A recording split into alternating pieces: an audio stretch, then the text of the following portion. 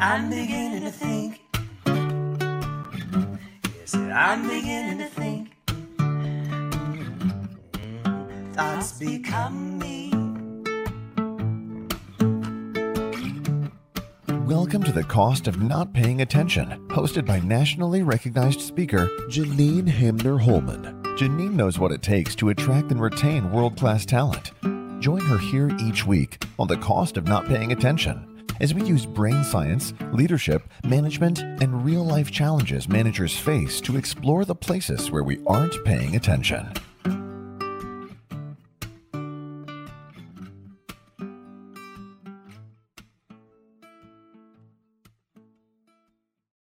Welcome to The Cost of Not Paying Attention. I'm your host, Janine Hamner-Holman. So what am I paying attention to at the moment? I had the neatest experience yesterday. So I was having dinner with a client, and we had all gotten together the previous week and we're working on mission, vision, values for their company. So this company has been around. It's a family-owned business. Grandpa started it. Dad took it over. He's now in his mid-60s, starting to think about not retiring really, but sort of backing off, and really wants to get a lot of the things that have enabled him to grow the company so much since he inherited it from his dad. He wants to get those things in place and really be part of the formal organizational culture before he steps back some. And so we're looking at values. What got the company to where it is, and what really we want the values to be of the company going forward, sort of connecting back to that podcast episode that we did recently with Corey Castillo. And so when we were having dinner last night, the son of Dad said to me, you know, Janine, when you were talking about mental health, because health was one of the values that we were talking about as something that might end up being one of the core values of the company. He said, when you were talking about health and you were talking about mental health, you said something that I had never heard before, and it helped the conversation around mental health land with me in a whole different way. So I'm going to share with you what I shared with them, which is I am on a campaign to normalize mental health issues. If I fall down and I break my elbow or I hurt my knee or whatever, I don't have a problem telling you about that. I don't have any shame, maybe other than the fact that I'm a klutz that I fell down. But other than that, I don't have an issue telling you about the fact that I hurt my knee. On the other hand, if what I hurt was something inside me, if what I hurt was my feelings or my dignity, or I suddenly didn't feel safe because of something that was going on, or I no longer felt like my opinion mattered, or I no longer felt like I belonged, or I'm dealing with stuff in my family or with my friends, and I'm struggling with depression, we have a whole other set of conversations. We have a whole other set of stories that come into play at that point.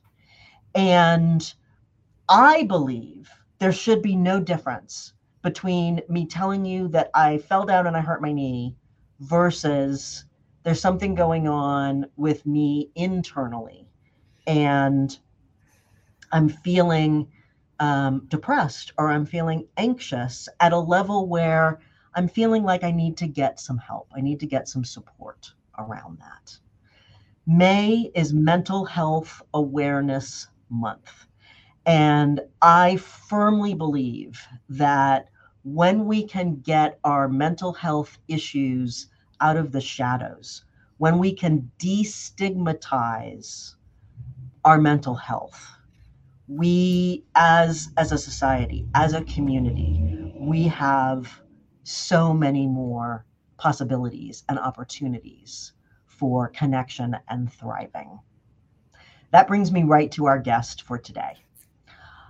Our guest is Leigh Chandler, and she is a mediator who resolves conflict between people who are stuck with each other. So before you close the company, break up the band, or cancel Thanksgiving, call Leigh. Leigh, welcome to the show. Thank you so much for having me. Oh, you're so welcome. I'm so glad to have you here. So I'm going to start the way that I often do, which is tell me something that you have become aware of that we are not paying enough attention to. And what's the cost of that unawareness? Okay. So as a mediator, by the time somebody gets into my office, they've been in conflict for a while. They've had a lot of conversations about that conflict, and it's not going well. You don't end up with me if your conflict is going well. It has escalated. You're sitting with me. And one of the things that I get to hear about from people are those other conversations that they had before they got to me. And I get to really see the influence that those conversations had on escalating the conflict. And I don't think that we pay enough attention to the impact that we have on our friends and our family and our coworkers and our clients and customers, depending on what industry we're in, when they come to us and tell us about a major or minor conflict they're having with another person. Yeah. We have a lot of power in those situations, and I don't think that we learn how to use it. And if you are not able to be a helpful listener in those situations, the cost is that people end up breaking relationships, they break up businesses, they end up in litigation. Best case scenario, they end up with me, but a lot of them end up in court. And it's a huge cost. I love it that we're talking about this. And I love it that we're talking about this, especially because the way that I know from knowing you that you approach this stuff is also by understanding the role that stories that our brain makes up can create some mischief. So Absolutely. yeah. So tell me a little bit more about how all this works in your experience. All right. So I see two main types of unhelpful listeners that people tell me about. And one of them is the cheerleader.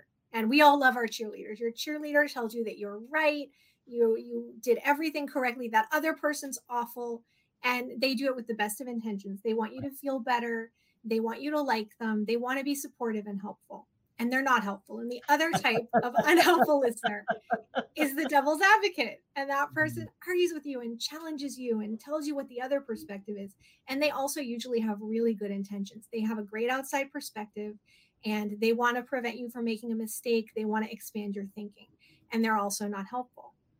The person with the cheerleader gets to me believing their story 1,000%. Yeah. Not at all curious about other perspectives. And with a feeling like they need to be right, their story needs to be right in order for people to sympathize with them. And the person with the devil's advocate, often in that conversation where they're being challenged, they feel like they're not being listened to, like they're not being understood. So they will start to exaggerate or embellish their story. They often don't even realize it to try to get their listener to sympathize with what they're feeling. Right. And by the time they get to me, they believe this completely made up story.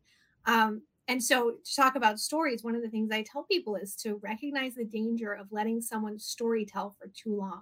Because, and this goes back to what you were saying about mental health, we will tell a story about what happened in order to describe how we feel.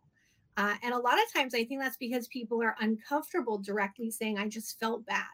They don't think they'll be taken seriously if it's about their feelings. So they'll exaggerate the mean thing the other person said to them in order to express that they felt hurt. And if you let them keep telling that story, they believe it because we believe our stories as if they really happened. We react to them emotionally inside like they really happened. And there have just been so many studies about how unreliable memory is. And in mediation, you see that because I'll have two people, they'll tell me two totally different stories. They're both telling me the absolute truth as they understand it. As their truth. So I love how much we have sort of evolved in our understanding about memory. And, it used to be that in court, you would bring in all of the eyewitnesses and they would give you their eyewitness testimony, and that was, that was what we went by, because of course these people were there. They know what actually happened. Right. And what we have discovered along the way is that eyewitness testimony is relentlessly untrustworthy, because we change the memories in our brain without even knowing it. Yeah. There's a gentleman who has now passed on by the name of Marcus Borg, and he's a religious scholar, and he's from Ireland, but he spent the majority of his adult life here in the United States. And he used to talk about when he remembers learning how to drive with his dad sitting beside him. His memory is that he is sitting on the left side of the car and his dad is sitting on his right. Except this was happening in England, and in Ireland, where he knew intellectually he would have been sitting on the right side of the car, and his dad would have been sitting on the left, because that's how British cars are set up. But he can't make his memory of it. He cannot make it flip, even though he knows it's wrong. Right. And I love that example, because it's such an easy thing, and it's something that most people don't get charged up about. Yeah.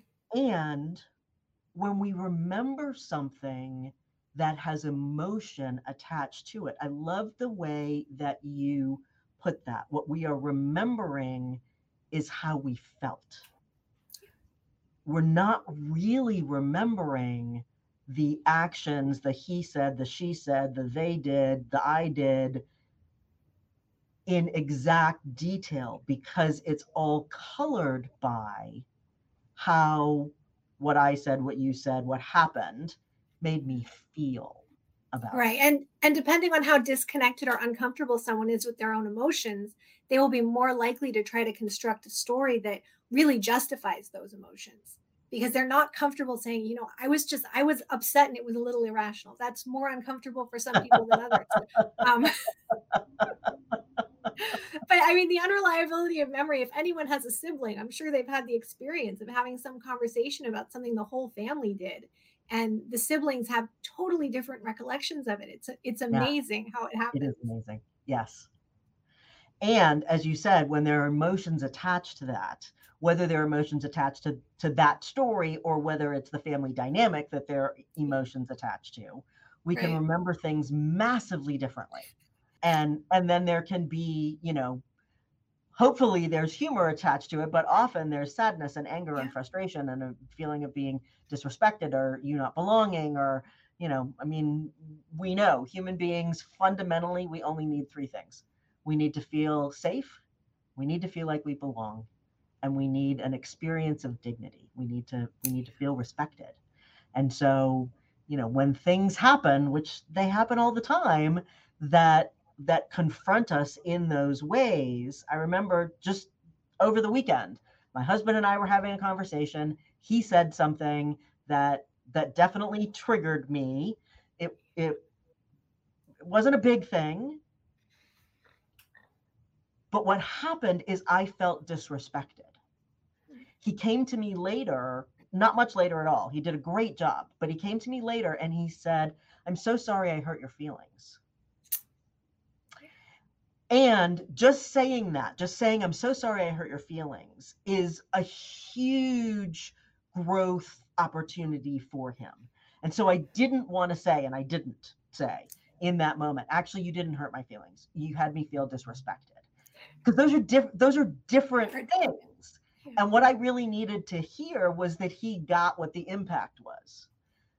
But I also knew, like, we are all beings in the process of becoming. And what he needed to hear was that I heard and accepted his apology, even if his apology wasn't exactly what I needed. So I got to appreciate his apology and then just to make a decision to let it go. I can't even tell you anymore what it was because I let it go. Mhm. And I think that distinction can be important and can be tricky because we want people to understand the impact over here, and when what they apologize for isn't what the impact was over here, then we can end up escalating stuff. So what are some tricks and some tools that you know of that can help us when we get our feelings hurt, when we miscommunicate, when we don't do a great job in being partners with anybody else? Well, when you're helping someone else who's in a conflict, I always say validate their feelings so that you can have a conversation that's about how they feel and not about what happened. Yeah. When you're directly involved in the conflict, there is a risk that you validate the wrong feeling and that doesn't go well. When you're the third party, you can validate the wrong feeling and it can actually be really helpful because it can make the person explain to you how they really feel. When you're in the heat of the Ooh, moment yeah. and you say, I'm sorry I hurt your feelings, and really they felt disrespected, that can just make them feel like they haven't been listened to again. And so I always recommend questions. Questions are the thing that you should do before you do anything else. And the more you can explore with curiosity how they feel, and that can be really uncomfortable. You don't want to ask somebody how they feel when you know that you made them feel bad because it. Oops, we lost Leigh for just a second. Oh, I'm gonna hope that she's able to come back in quickly. yeah. So I know that I'll just riff here for a minute. I know that what she was talking about is, when we're in the heat of the moment, we want to, we want to do what we can to manage ourselves in that time, and we want to ask questions. We want to get curious about what's going on over there. A friend of mine posted this great thing about asking questions. And what she said was, if you're asking a question and if at the end of the question you could insert the words "you idiot," it's not a great question. So if the question that you're asking is, why did you throw that chair? And you could insert the word "you idiot" at the end, which you could. Why did you throw that chair, you idiot? It's not, you're not setting the person up well as a great question. If instead the question is, I can see that you got really triggered at that point. Can you tell me a little bit more about what's going on, or what was happening for you at that moment? It's harder to put "you idiot" in than at the end of that question. And so when we're getting curious, we want to, especially if we're the third party, we want to be careful and conscious about how we craft the question so that we are genuinely being curious as opposed to asking a question that's actually coming from judgment. We want to ask a question that's coming from genuine curiosity. Welcome back, Leigh. Thank you. I'm so sorry. I don't know what happened. My internet was fine, but screen disappeared. Um, so, No but it problem. sounds like you were giving lots of good wisdom, so it's okay. Nobody missed it. No worries. So you're So, talking about questions, and questions yeah, are my favorite thing ever. Um, and curiosity. yeah, and curiosity is hard. You really have to cultivate your curiosity, and you have to work on that when nothing's wrong. If you are trying to be curious for the first time when you're in an argument, you will fail. You need to be curious when everything's okay. You need to be curious in every part of your life so it becomes a habit. Right.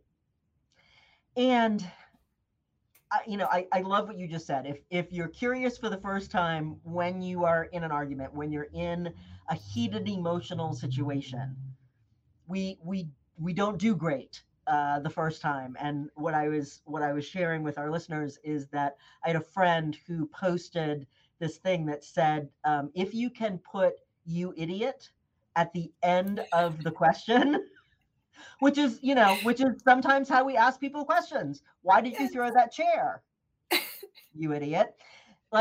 We're coming from judgment as Yeah. opposed to coming from curiosity. And it can be tricky, and it can be because, human beings are judgmental creatures. Something happens and our brain immediately makes up a story about what that means. It's how our brains are constructed. It's how we learned to remember stuff before we had words, and before we had books and the opportunity to document things. Story enabled our brain to remember. And so our brain immediately makes up stories about why you did what you did, why they did what they did, why that thing happened that way. And if I got injured in some way, if I felt unsafe, if I felt like suddenly I didn't belong, if my dignity got impacted, then I'm gonna come at that story from the place of judgment. There's going to be a lot of judgment over here about what you did because of how you made me feel. Yeah. And so, as somebody who is supporting other people in that situation, so if I'm a manager and one of my employees comes to me and says, hey, this thing happened, or I'm a family member, or but I'm not the one who was in the situation, how can we be a good listener? How can we be a good partner to the person who's coming with an issue? So the first thing is exactly what you said. You need to be non-judgmental. And the best way to be non-judgmental is just to be aware that you're hearing a story, and that it's not necessarily what happened, and that it doesn't matter if it's what happened, because they're telling you how they feel. And if you can keep that in your head, it kind of helps you keep that judge to the side. You're never going to completely eliminate the judge, but you can make it a voice that you recognize and maybe don't act on. The next thing is to validate their feelings, but don't tell them that they're right or wrong about what they're saying. So when they're saying the guy in the next cubicle microwaves tuna in the break room and it stinks and I hate it, you don't say, oh my God, I hate that too, right? Even though you do. You say, that must be really unpleasant and distracting while you're trying to work. It's just a slightly different statement, but it gets them talking more about how they feel and less about how much they can't stand the other person. And then, why is that important? Why is that an important distinction? Because if you start validating the facts, you get them more set on the idea that their story is correct. And you get them into a situation where they feel like they need to give you a fact in order to make you understand them. And so then when they really want you to understand how upset they are, they're going to embellish that story about the other guy. And then they're going to believe their embellished story about the other guy. And all you've done is escalate things for them, even though in the moment they will probably feel better and think you are a good listener. Right. That's so smart, because again, what they're telling you is a story about how they feel, not a story about what actually happened. And so when we focus on the details of the story, the details of what in their mind are the things that happened, especially if there were heightened emotions that got involved, they're going to become more invested in that story about what actually happened, when it may not be really what actually happened.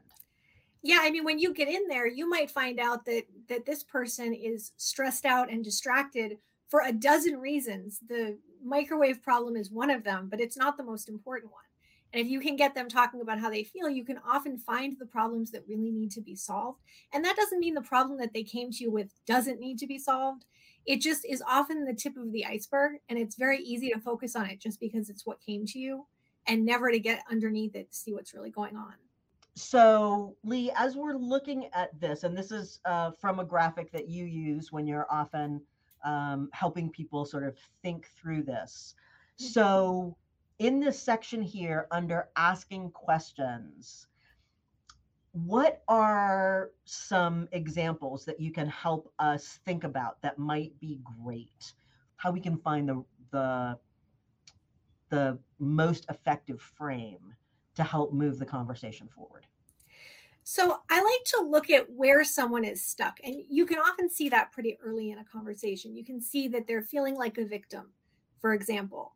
And so if that's where they're stuck, and it's just an example, but if they're stuck in this victim story, then you want to ask questions that empower them, because they can't move forward with problem solving until they're empowered.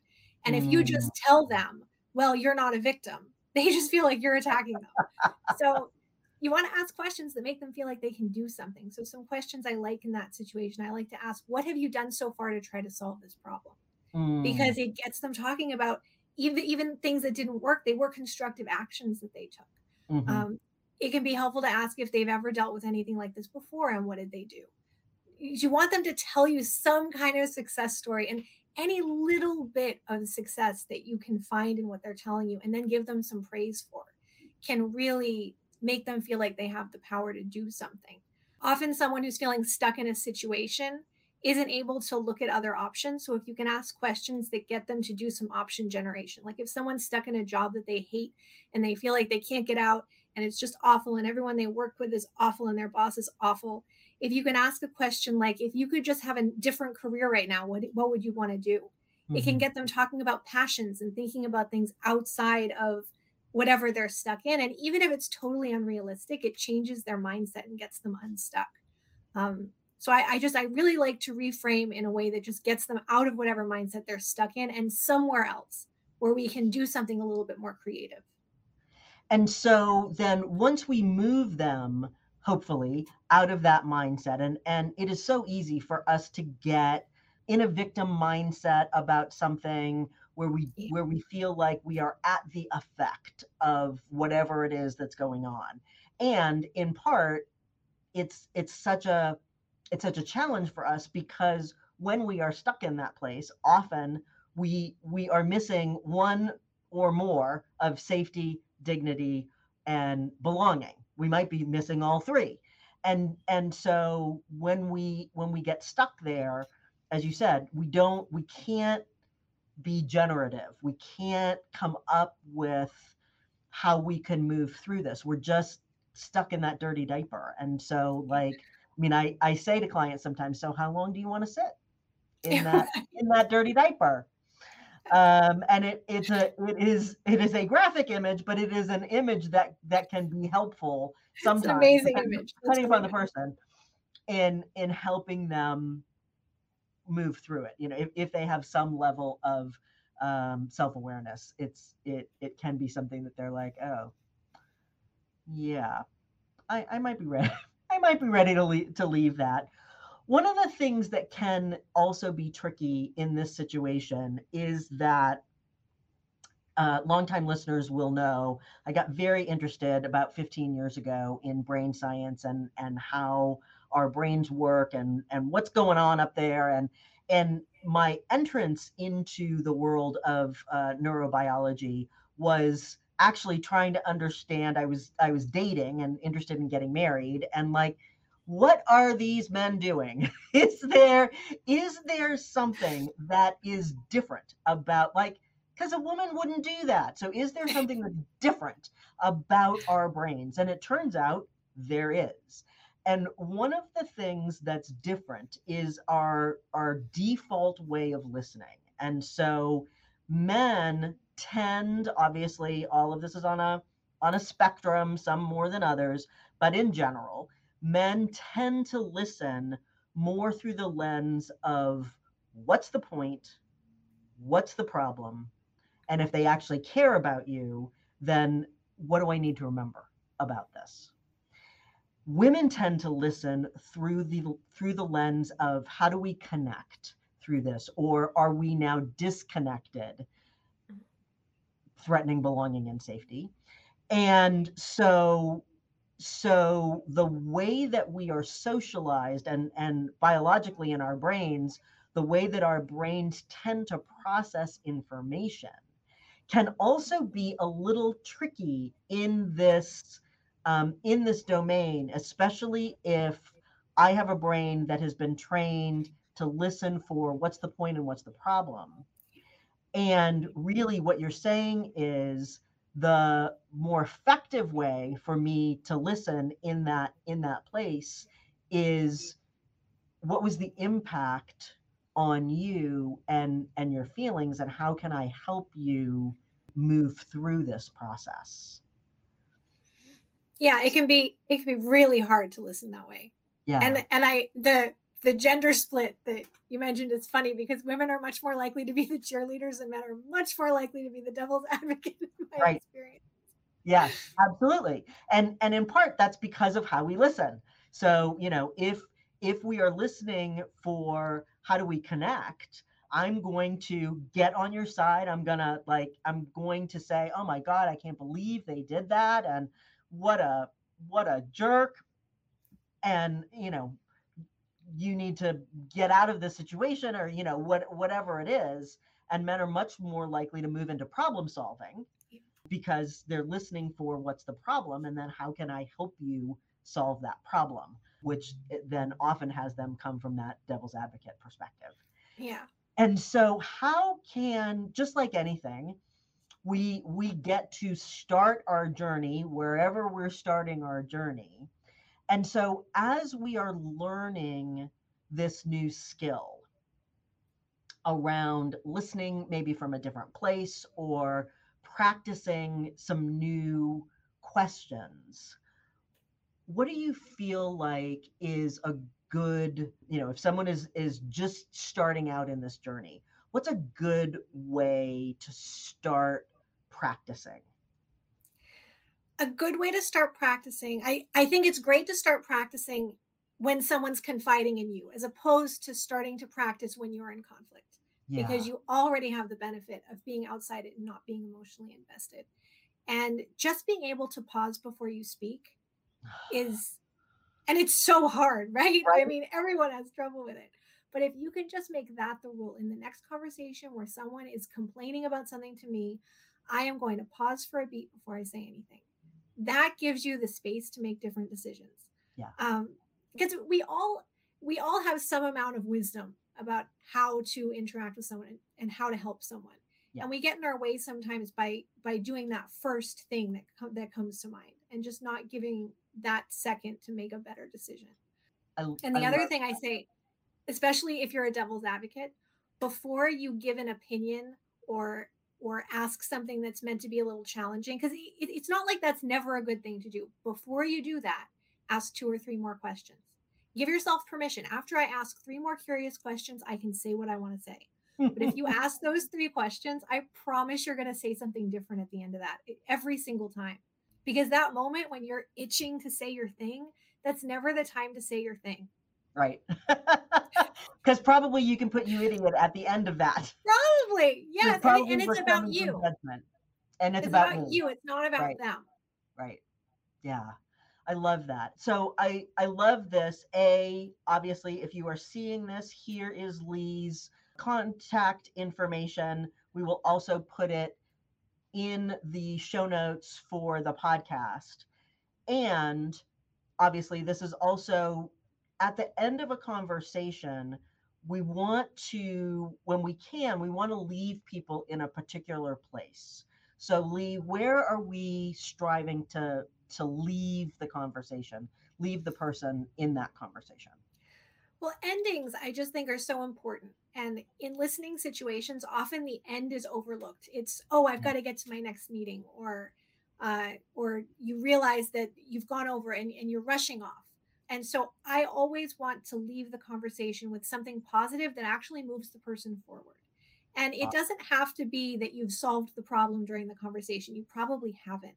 But at some point, if you were asking good questions, they probably mentioned something that they could do, whether it's something to resolve the situation they're in, or just something to make them feel better. They might have said they'd feel better if they could go for a run today, or they think that they should hold off on sending that email until tomorrow. Whatever it is, something good that they're going to do. You can end the conversation by referencing that thing, so that you end it on a note where they're empowered, they're doing something helpful. It can be really good for them, because it lets them go forward from the conversation instead of just going back into that stuck place and looking for someone else to listen to the sad story. Yeah. Yeah, that's so good. Yeah, because when obviously when we are telling what happened, but really what we're telling is how it made me feel, then often we want to go tell other people that same story about how we felt. And so when we can leave people, we have such a tendency, especially in our busy world, we have such a tendency to not fully close the loop on things and on conversations. And when we can leave somebody in a place of forward momentum, as you say, and if there are things left open, I was just with a client earlier this morning on a Zoom call, and it's with a fairly large organization. He had 271 managers on a Zoom. And the CEO was talking about what's happening with the company and giving some updates about things and doing a little training. And at the end of the call, or the end of the Zoom, there were probably a dozen people with their hands up, but he ran out of time. And so I thought, okay, we need to do a better job when that happens at the end of a conversation in acknowledging, like, I see you have your hand up, we'll follow up. Yeah. Because we want to leave people in that place of being seen, of knowing that they belong, of feeling safe and secure, of having dignity.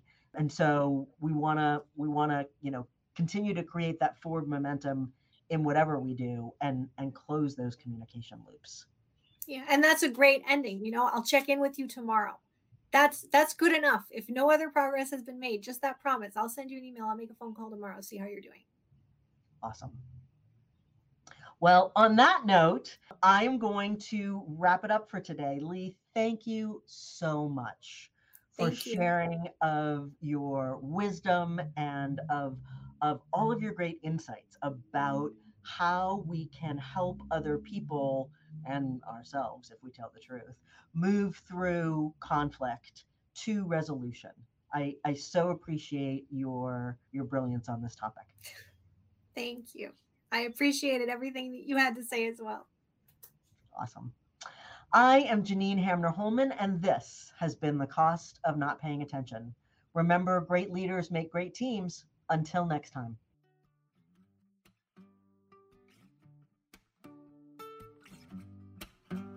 On behalf of Janine Hamner-Holman, thanks for paying attention. This has been The Cost of Not Paying Attention. Head on over to our website, www.janinehamner.com/podcast, for access to the show notes as well as additional resources.